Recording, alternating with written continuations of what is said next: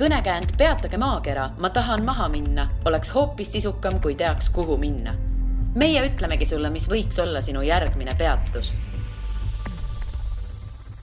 Tere, head kuulajad! Teieni jõuab Õhtule reisipodcast Järgmine peatus ja minu nimi on Liina Metsküla.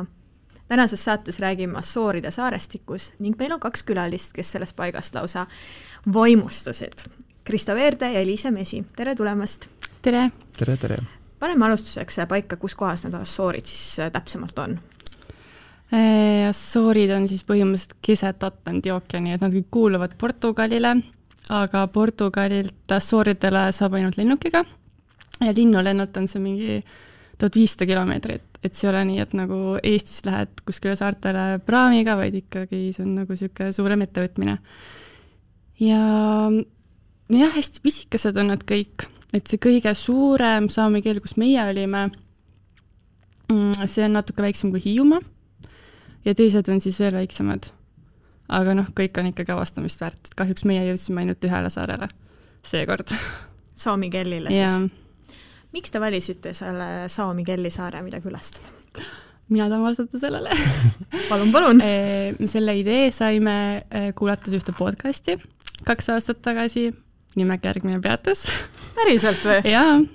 Et me olime siis... Ma olen väga üllatunud, ma ei teadnud, et seda oled kuulnud. Okay, sest et tegelikult me vist mujalt ei olegi kuulnud selle Assooride kohta, et eestlased nagu väga seal ei käi, tutvusringkonnast ka ei ole kedagi, kes oleks seal käinud ja nagu üldse infot on nagu, ei ole nii palju kui teiste kohtade kohta.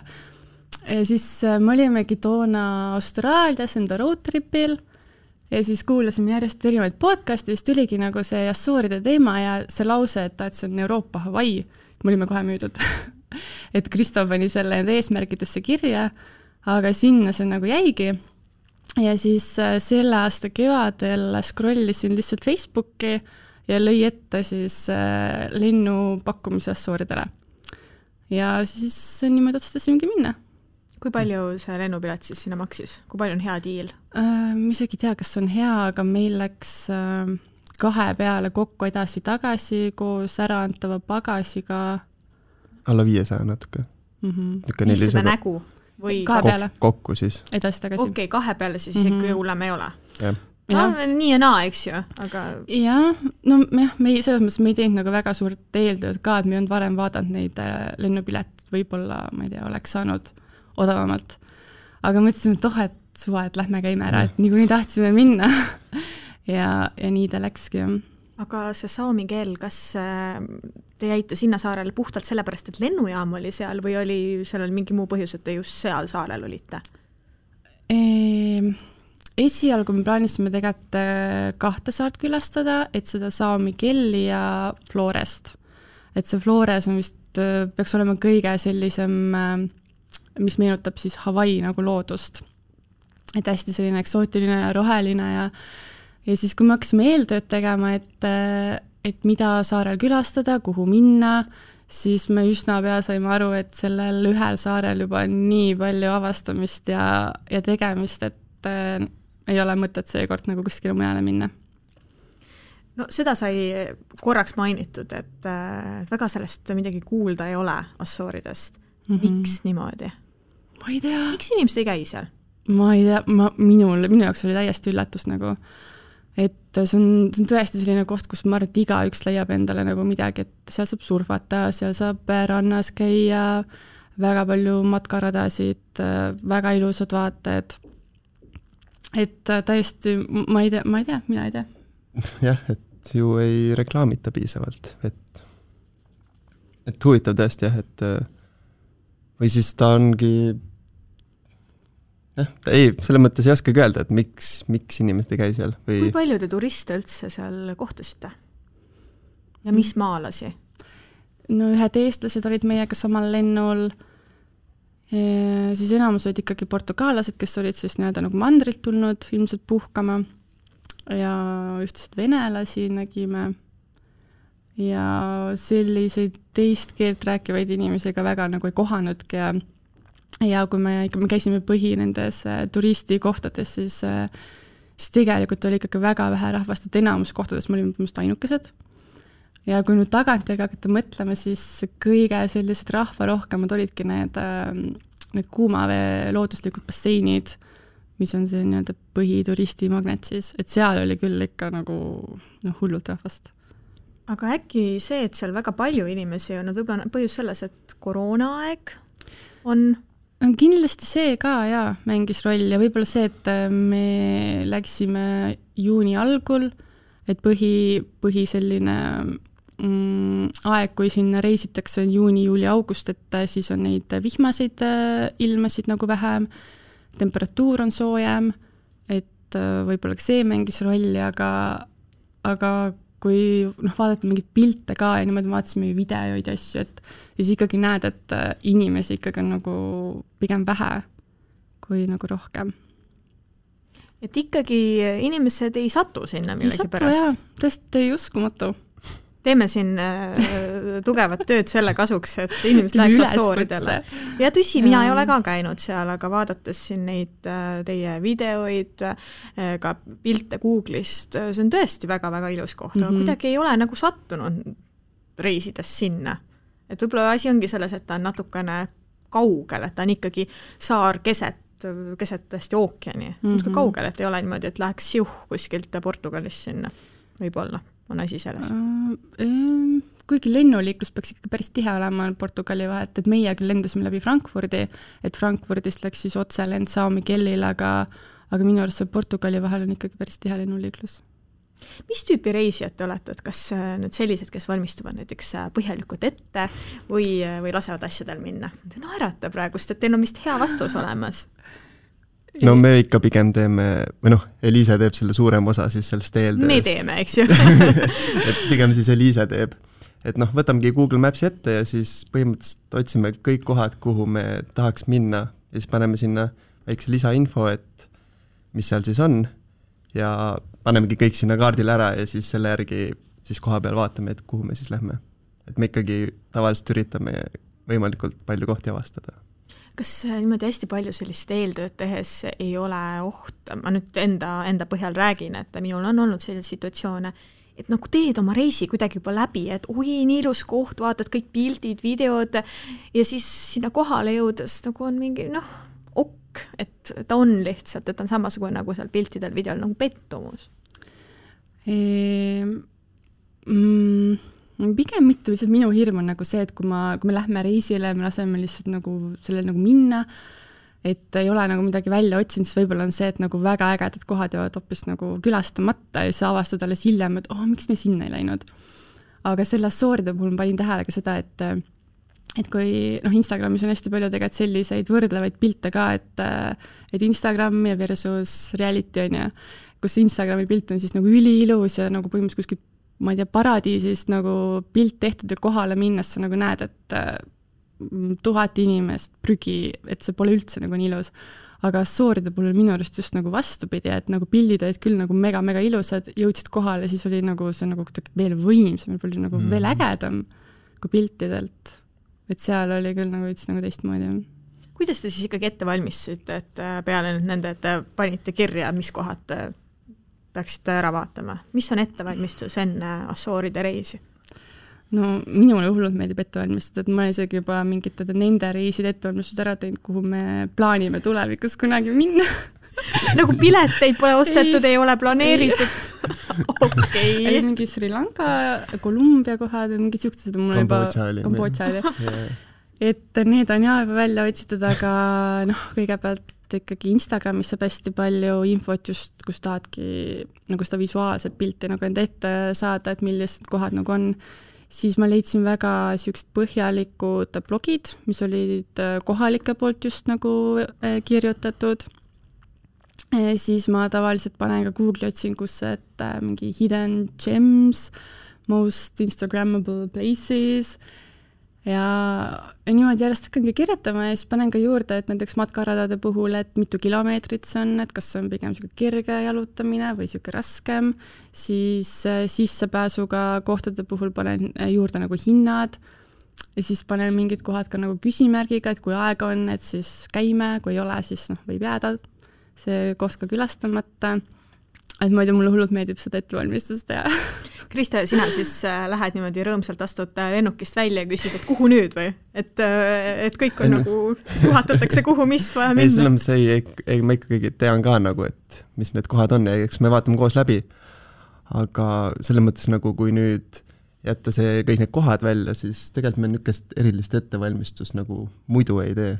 Et ma mõtlen selles mõttes, et kui me enne reisi, siis kuidas ma ütlen, et eks me ikka vaatame nagu majutus ära, et kus me nagu selle auto rendime, aga see on ka kõik.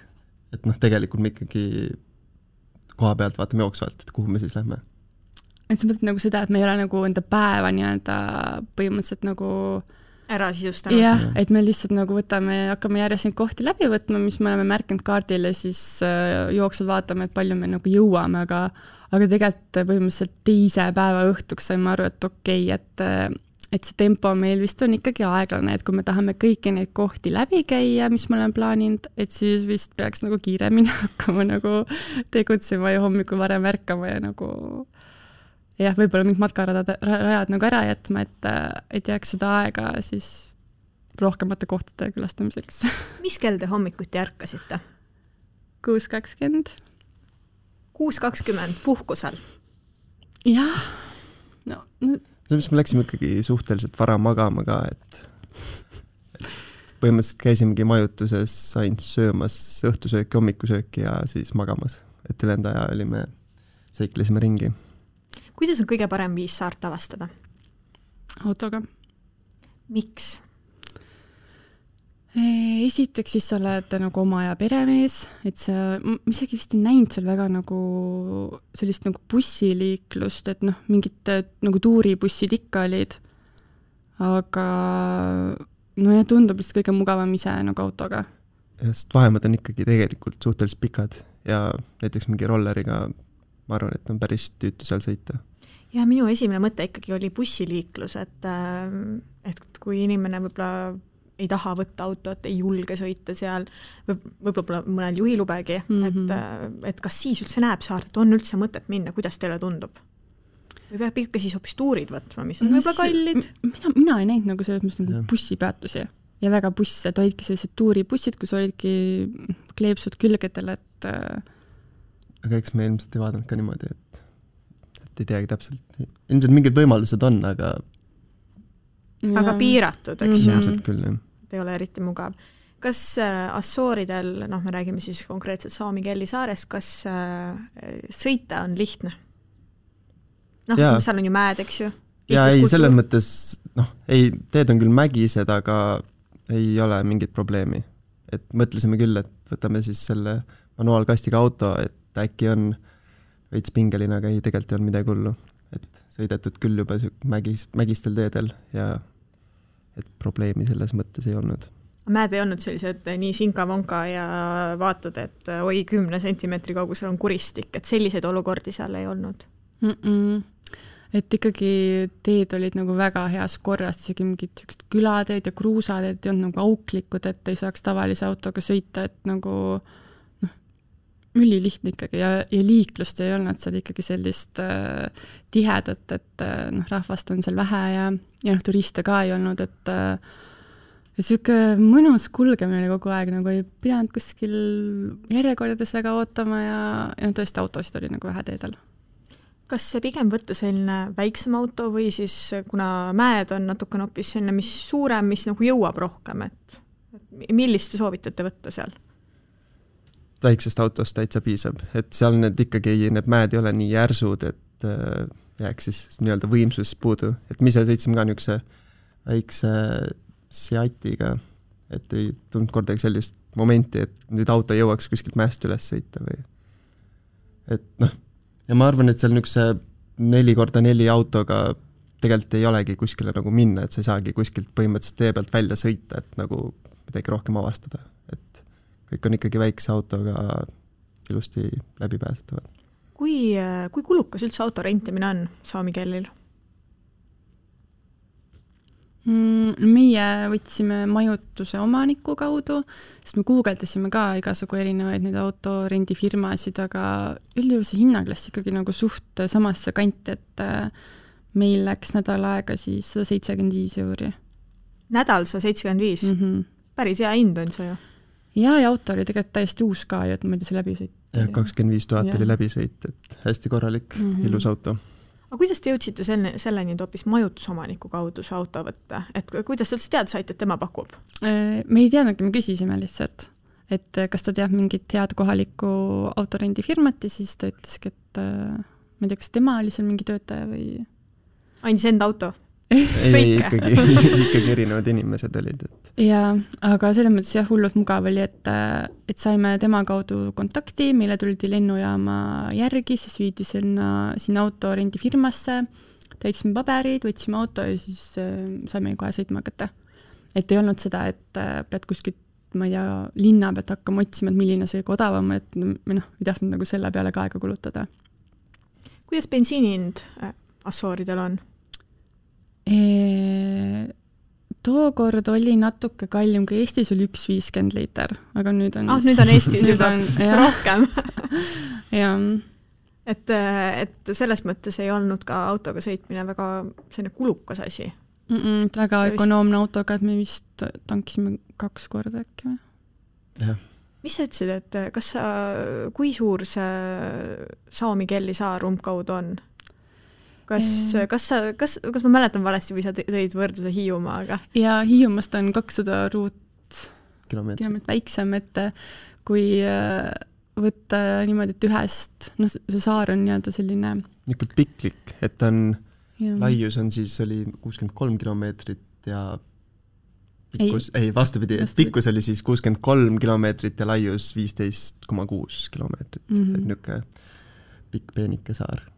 No siis ikkagi mõtlen, et kuidas teil selle 7 päeva jooksul seda avastamist nii palju oli, et teile tundus, et ei jõua kõik ära avastada. Ma ise ka imestan seda ja siiamaani mõtlen, kuidas see saab võimalik olla, et nii väike saar ja lihtsalt nii palju teha, nii palju näha, nii palju käia. Et nagu seal saarel võib-olla tunduski, et see on nagu suurem, kui see tegelikult on. Et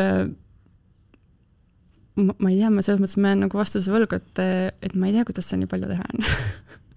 Kas ilusate kohtade nägemiseks tuleb seal matkata nende juurde või kuidas see käib?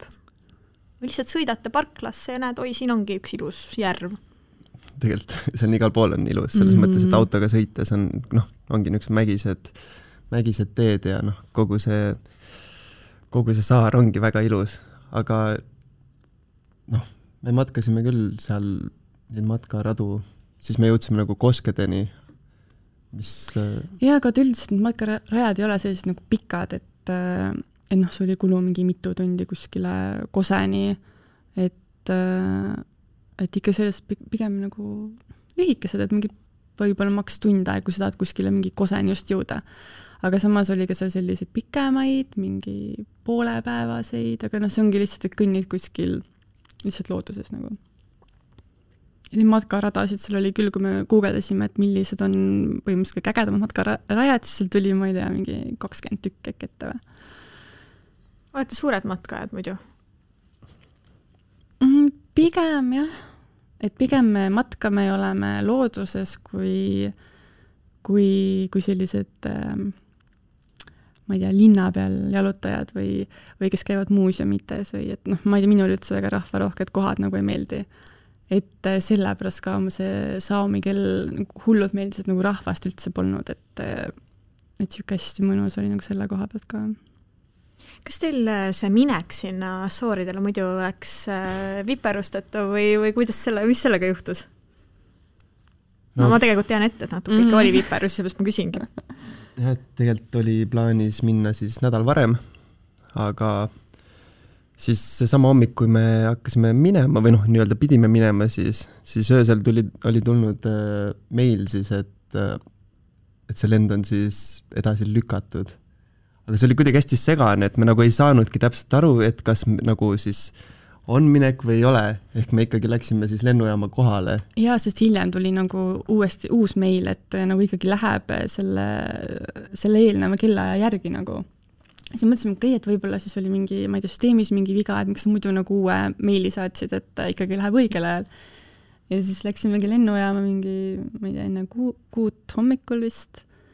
ja siis selgust ikkagi lükatakse edasi, on mingi 14 tundi ja siis meile me lendasime Lufthansaga vist, on ju. Ja me saime selle telefoninumbri ja mitte keegi vastu seal ei võtnud ja ma ei tea, 2 tundi vist üritasime helistada nagu, et enda lendu siis nagu ümber nagu muuta ja siis lõpuks, kui saime nagu ühendust, siis mõtlesime, et suva, et ma olen niigi nii palju aega nagu kaotanud ja Frankfurdi ma oleks saanud, aga edasi sealt nagu otse lendu, niikuinii enam Saami keelile läinud, et suva, et siis lükkame edasi. Et ma oleks juba nii palju kaotanud siis oma sellest nädalasest reisist lihtsalt selle peal, et ma oleks hiljem sinna saarele jõudnud. Lihtsalt Lufthansale ütlesid, kuulge tüübid, me täna ei lenda või? Nagu see oli okei nende jaoks? Jah, nende jaoks oligi see nagu parem variant, kui nad oleks meil hakanud siis sealt Frankfurdist nagu mingit muud lendu sinna Saami keelile orgunnima siis.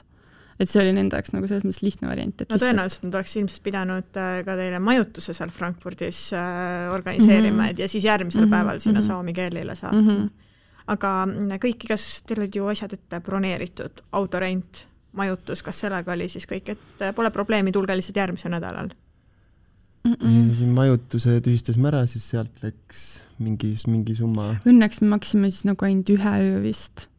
Et seda me ei saanud uuteks kuupäevadeks, et see oli juba siis broneeritud. Siis uue majutuse pidime võtma, aga valikut enam väga ju ei olnud. Sest eelmise majutusime ikkagi võtsime mingi, ma ei tea, peaaegu 6 aega varem vist. Ja siis saime sellise suht hädise nagu majutuse, palju kallima ka ja palju halvema nagu reitinguga, aga mis teha. ja selles mõttes nende koroonatestiga ka ikkagi kaotasime nagu raha ja ikkagi nagu läks neid kulutusi siis nagu rohkem. Ühesõnaga, enne oli jutt, et Asooridel pole peaaegu üldse turiste, aga ometi oli siis rahvast nii palju, et kõik majutuskohad olid kinni ja kehvemad olid saadaval. Paremad ilmselt olid juba võetud, et ega minu arust väga sellist suurt valikut ei olnud, et me tahtsime nagu sellist, kus saaks nagu ise nagu süüa teha ja et oleks asukoha mõttes ka, et ei oleks kuskil väga, ma ei tea, ühes saare otsas, et kuna me olime ühes majutuskohas terve selle aja, et siis ei oleks niimoodi, et peaks ühest saare otsast teise kogu aeg sõitma. Ja nii kus see majutuskoht oli, et kuskil selles nii-öelda saare pealinnas? Ei olnud. Ma ei tea isegi, miks me pealinna ei võtnud. Äkki oli kallim seal? Või siis võib-olla ei olnud lokatsioon nii hea? Seda ma ei mäletagi enam, aga põhimõtteliselt oli saare keskel küll, aga siis nagu ülemises osas. Et kuigi see pealinn on ka keskel, aga ta on nagu alamises osas, siis see meie teisel pool saart siis, jah. No seda koroonatemaatikat me nüüd mainisime, et kuidas seal selle olukorraga on, et kas test peab olema selleks, et minna sinna? Ja, siis oli küll ja Eestis oli just tulnud see, et saab kurguloputusvedelikuga ka seda PCR-testi teha ja mille nagu öeldi, et et sellega saab Euroopas reisida, et seda aktsepteeritakse, siis me jõudsime lennujaama, näitasime enda neid deklaratsioonipabereid ja testi tulemust ja siis neil tekkis küsimus, et mis asja mingi kurguloputusvedelikuga, et mis asi see veel on, käidi seal küsimas mingit targemate käest ja siis otsustati, et tehke uuesti. aga õnneks siis see oli nagu tasuta, et me kartsime, et mis asja, me peame jälle maksma selle testi eest nagu. Et õnneks see läks hästi kiirelt ka, et me ei kaotanud ei aega ega raha. Aga siis oli käinud üks kord, kus te pidite, või õigemini Eestis ühe korra, seal ühe korra ja rohkem teil ei olnud sellega mingisuguseid jamamist? No tagasi tulles ka. Et Eestisse tulles siis? Okei. Aga kuidas seal üleüldiselt oli, kas maskid olid moes ja igasugused piirangud ka või kuidas see oli? Ma pean natuke mõtlema seda linnapilt. Pigem ei olnud ikkagi maskidega. Inimestel oli ükskõik või? Sellepärast, et Portugal ju täna on meil, ma ei tea, kas võib-olla isegi kindlasti üks maailma vaktsineeritumaid riike ja seal ollakse sellega üsna ranged ja ka minu teada maske kantakse, et Asoorid on ju Portugali osa, et kas nad seal vilistavad natuke nagu reeglite peale või kuidas sellega oli? Maskid olid teil kaasas? Jaa, maskid olid kaasas, aga kasutamata? Väga me ei kasutanud, sest et me enamus ajast olime ju vabas looduses, aga see oli küll, et kui põhituristikohad olid need kuumavee basseinid, siis need olid üldiselt nagu parkides, kus olid ka duširuumid ja nagu riietusruumid, siis need olid küll nagu suletud selle koroona pärast. Et inimesed reaalselt seal koha peal käterättide sees vahetasid nagu enda riideid, et see oli ka üks põhjus, miks mina loobusin nendest kuumavee basseinidest siis, et mina sa ei saanudki nagu proovida, et kuidas seal sees nagu on. Sest mina ei viitsid hakata seal käterätti sees mässuma enda riiet. Auto tagaistmel ka oleks saanud ju. Kitsas on, aga mulle kuumavee basseinid on mega coolid asjad, sa pead järgmine kord proovima. Jaa, aga see oli kuidagi nii külm oli ka, minul oli kogu aeg nagu mega külm, ma nii kahetsin, ma rohkem riidet kaasa nagu ei võtnud. Seal on külm hoopis või? Minul oli jah. Kristo, kas seal oli külm? Tegelikult nii külm ei olnud, et ma ei tea, miks Eliisel nii külm oli kogu aeg. Aga jah, temperatuur muutus tegelikult ikka väga palju, et kui sa ikkagi mägedesse läksid, siis oli jahedam ja kuskil madalamal oli päris palav kuskil rannas, kui me pikutasime. Ja, et põhimõtteliselt ühel samal päeval me olime põhimõtteliselt ühes piirkonnas ikkagi siis paari kilomeetrise vahega, nagu sa said tunda rannailma, kus oli nagu nulltuult, väga palav inimesed olidki nagu rannariietes rannas päevitamas ja siis läksid nagu natukene maad edasi, siis oli jälle mingi hull külm tuul ja siuke pane jope selga. Et ühesõnaga ilmastik muutub seal üleüldiselt üsna palju. Ja kui kohalike käest küsida, et mis ilma tänaseks lubab, siis tavaliselt nad umbes naeratavad sulle, et võib 4 aasta aega sul 1 päeva jooksul tulla, et olenemata sellest, kas on suvi või talv. Jah, et sellel ilmaennustusel ei tasunud ka väga loota, et see muutus väga tihti. Kuigi meil õnneks nagu ilmadega vedas, et me üks õhtu ainult sadas. No seal oli sel perioodil siis oht, et vihma tuleb palju või? No see on alati oht. Ja, et mägedes on tavaliselt ikkagi suht niiske ja sombune, aga meil õnneks sellega vedas. Ja, et kui me vaatasime videoid ka YouTube'ist, et kes on seal nagu varem käinud ja mingit vlooge, siis enamus nendest videotest oli ikkagi pilvini ilm kogu aeg. Et selles mõttes võib-olla see ilm oligi selline, mida mina kõige rohkem kartsin, et nädal aega, mis siis, kui iga päev nagu sajab. See on ju täitsa pekkis, aga õnneks ei läinud niimoodi. Arvestades seda, kui roheline see saar on, siis tegelikult seal ilmselgelt peabki palju sadama, sest muidu ta ei oleks nii roheline. Ma vaatasin teie YouTube'i videosid Assooride kohta ja vist oli seal kirjas, pealkirjas, et São Miguel on kõige ilusam saar Euroopas. Julge ja konkreetne statement. Mis põhjustel siis? No nii palju, kui me siin Euroopas nii reisinud oleme, no tegelikult ütleme ausalt ära, eks ta veits on sellepärast ka, et inimesed siis vajutaks selle video peale ja ehk siis ta on natuke clickbait ja et tegelikult, aga ta on ka nagu, ma arvan, et üks ilusamatest. No aga need inimesed on erinevad, et meie jaoks ongi niuke ilus mägine loodus, kõik see on nagu see, mis teeb selle saare ilusaks, et osadele näiteks meeldibki kuskil rannas näiteks lesida, et siis on vähe teistmoodi, aga see on loodushuviliste jaoks, eks ju? Jah. Kas te olete loodushuvilised? Jah, oleme küll. Te panite mulle kirja terve rea kauneid kohti, mida te nägite. Kas nad kõik olid nii hingematvad, et ei suutnud valida, mis need kõige paremad on? No minu üks lemmik oli see, mis selle järve nimi oli? Foogo järv, jah. Et minu jaoks oli see kuidagi kõige meeldejäävam, et ma ei teagi nagu miks otseselt, aga see oli lihtsalt nagu nii ilus ja tõesti see järv oli selline, ma ei tea, vesi oli sinaks roheline, siuke selge. Hästi läbipaistev, siis see järv asus nagu põhimõtteliselt nagu orus, mäed ümber ringi, et siuke... Ja, hästi rahulik ja mitte ühtegi inimest ei olnud seal. Kuigi me käisime suht hommikul vara ka, aga selles mõttes oli hästi mõnus, et seal ei olnudki mitte ühtegi inimest, oligi niuke hästi rahulik ja vaikne ja hästi mõnus. Kas järves saab ujuda ka? Seal järves ei tohtinud ujuda, sellepärast, et tahetigi siis säilitada seda puutumatust, et seal ongi sildid kohe väljas, et selles järves ei tohi ujuda.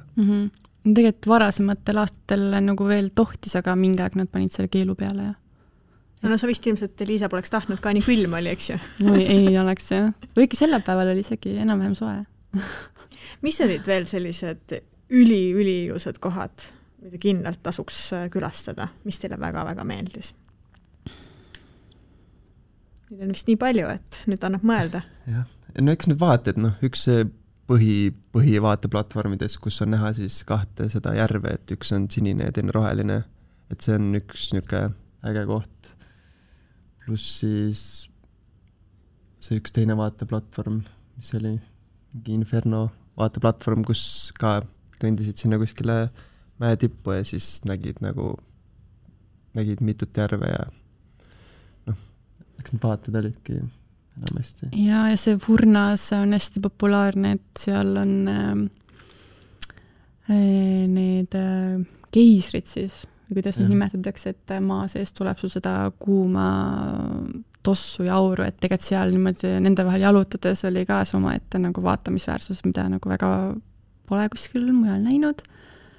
Ja kaugelt näha, et nagu terve linn tossas siis. Jah, ja ilmselt ikkagi need kuumaveebasseinid, kuhu enamus inimesed ikkagi Saami-Kelli nagu lähevad, et need väidetavalt on ka väga sellised nagu tervendavad ja nahka noorendavad ja leevendavad stressi, mis seal veel oli, parandavad sul mingit naha peal olevaid arme, igasugused valusid, et põhimõtteliselt kõige vastu nagu raviv. Teete nendest reisidest YouTube'i videoid. Räägi, kuidas need sünnivad? Lihtsalt lähete ilusasse kohta ja hakkate filmima või kuidas? Jah, põhimõtteliselt küll, et tegelikult see kõik filmimine või nende seikluste jäädvustamine algaski Austraalias. Et seal oli, me ka hästi palju seiklesime ringi ja matkasime ja siis tahtsimegi seda nendes kõikidest kohtades siis mingeid mälestusi ja siis nüüd nagu filmisimegi neid kohti ja panime nendest väikse videod kokku, et siis oleks kunagi vaadata, et kus me oleme käinud ja suht tihti tegelikult isegi vaatame neid Austraalia videosi paar korda aastas, et mis seal kõik tegime. Et tore on vaadata ja meenutada, nagu just videoga vaadates. Et see video annab kuidagi seda emotsiooni või seda mälestust nagu palju elavamalt edasi kui see pilt, et see pilt on ju ainult nagu üks silmapilk, aga video on nagu terve see hetk. Et pildid on ka toredad, meil on väga palju pilte ka ju tehtud, aga kuidagi videod on jah natuke teistmoodi mälestused siis. Aga teil on mingi suurem kaamera selleks või stiilis telefoniga teete? Ei, tegelikult on täitsa niisugune professionaalne kaamera. Pluss siis droon, millega näeb nagu hoopis kõrgemalt ja mis annab nagu hoopis teise selle vaatepildi, mis on äge, mida maa pealt ei näe siis. Ja, et päris tihti on niimoodi, et Kristo lennutab drooni õhku ja siis vaatame seda pilti ja siis mis asja, et nii lahe koht, et siit nagu maa pealt tundus üldse nagu nii lahe. Et päris palju selliseid kordi ka olnud, jah. Kui taskukohane on üldse Asooridel reisida? On see selline koht, kus sul peab ikkagi rahakott puuga seljas olema või saab tegelikult täitsa soodsalt? Mina arvan, et pigem soodsalt. Ja hinnad on suht sarnased Eestile. Et et kui autorent oli 175 on ju, see majutus oli meil mingi 500 või? 500 umbes, jah. 507 ööd siis? Jah. Saab ka kallimalt, saab odavamalt. Ja sa ütlesid, et suht nigel oli see. 70 eurot öö on veits see, nigel, ma ei tea, kas sa kasutasid sõna või mina kasutasin praegu lihtsalt, aga et ei olnud nagu nii cool, et 70 euro eest nagu võiks ikkagi midagi paremat olla. Võib-olla hästi ka selles, et neid kohti seal ei ole vaata nii palju, et äkki on ka see põhjus, miks nad saavad need hinnad niimoodi kallimaks siis nagu teha. Et ööbimine pigem ikkagi vist kallimapoolsem, aga samas mingid toidupoides hinnad olid ikkagi Eesti omadega võrreldes suhteliselt nagu samad. Väljas söömas käia oli suhteliselt sama nagu Eestis. ja üldiselt need kohad, kus me käisime, olid ikkagi tasuta või siis olidki, ma ei tea, mingi 5 euri oli äkki mingi pargikülastus või? Üsna vähe tegelikult ju arvestades, kui ilus see koht on. Mis nõuandeid te annaksite nüüd inimesele, kes kuulab ja mõtleb, tahaks ka sooridele minna, samamoodi nagu teie tookord kuulasite? Minge kindlasti või? Aga midagi sellist, et mida te näiteks õppisite selle reisi jooksul, et võib-olla oleks võinud natukene teistmoodi teha või oleks natukene võinud muud moodi planeerida? Ma oleks võinud kauem olla. Kauem, jah. Kui pikalt peaks olema seal siis? No mõned päevad ikka jäid puudu, et seda... Ja meil oli tegelikult see tempo ka ikka nagu jõhker, et praegu ma küll mõtlen, et oleks tahtnud võib-olla vahepeal mõni päev lihtsalt nagu chillida, aga selle ajaks nagu aega polnudki, et puhkuse reis nagu kindlasti polnud. Ja tegelikult oleks tahtnud ikka teisi saari ka nagu näha. Et mis me seal vaatasime, Flores oli see, mis on hästi ilus, sinna saab ka lennukiga, et mingi 1,5 tundi oli see lennukisõit Sao Miguelilt, siis seal 1,5 tundi nii kaugel või? Kas ei olnud enne jutud Portuga, ei sa ütlesid 1500 kilomeetrit? Ja et need saared on tegelikult üksteisest ka nagu hästi kaugel, nad on kuidagi nagu gruppides ja siis Sao Miguel, mis on siis kõige idapoolsem ja Flores siis kõige läänepoolsem, et nende vaheline vahemaa, mis ma vaatasin, mingi 500 kilomeetrit vist linnulennult. Et samamoodi sa sinna ka praamiga ei sõida, et 1,5 tundi lennukiga. Et järgmine kord, kui sinna mineks, siis võiks Floresel hoopis minna?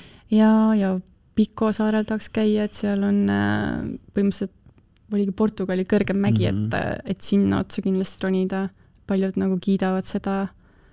Siis kõik saartega võiks läbi käia. Terve maailma võiks läbi käia. Maailma võiks läbi käia. Ja. Igal juhul aitäh teile, Liise ja Kristo, selle vestluse eest. Aitäh kutsumast. Ja järgmine peatus on eetris juba tuleval kolmapäeval. Kuula meid igal kolmapäeval Õhtulehest, SoundCloudist või iTunesist ja ära unusta meie podcasti tellida.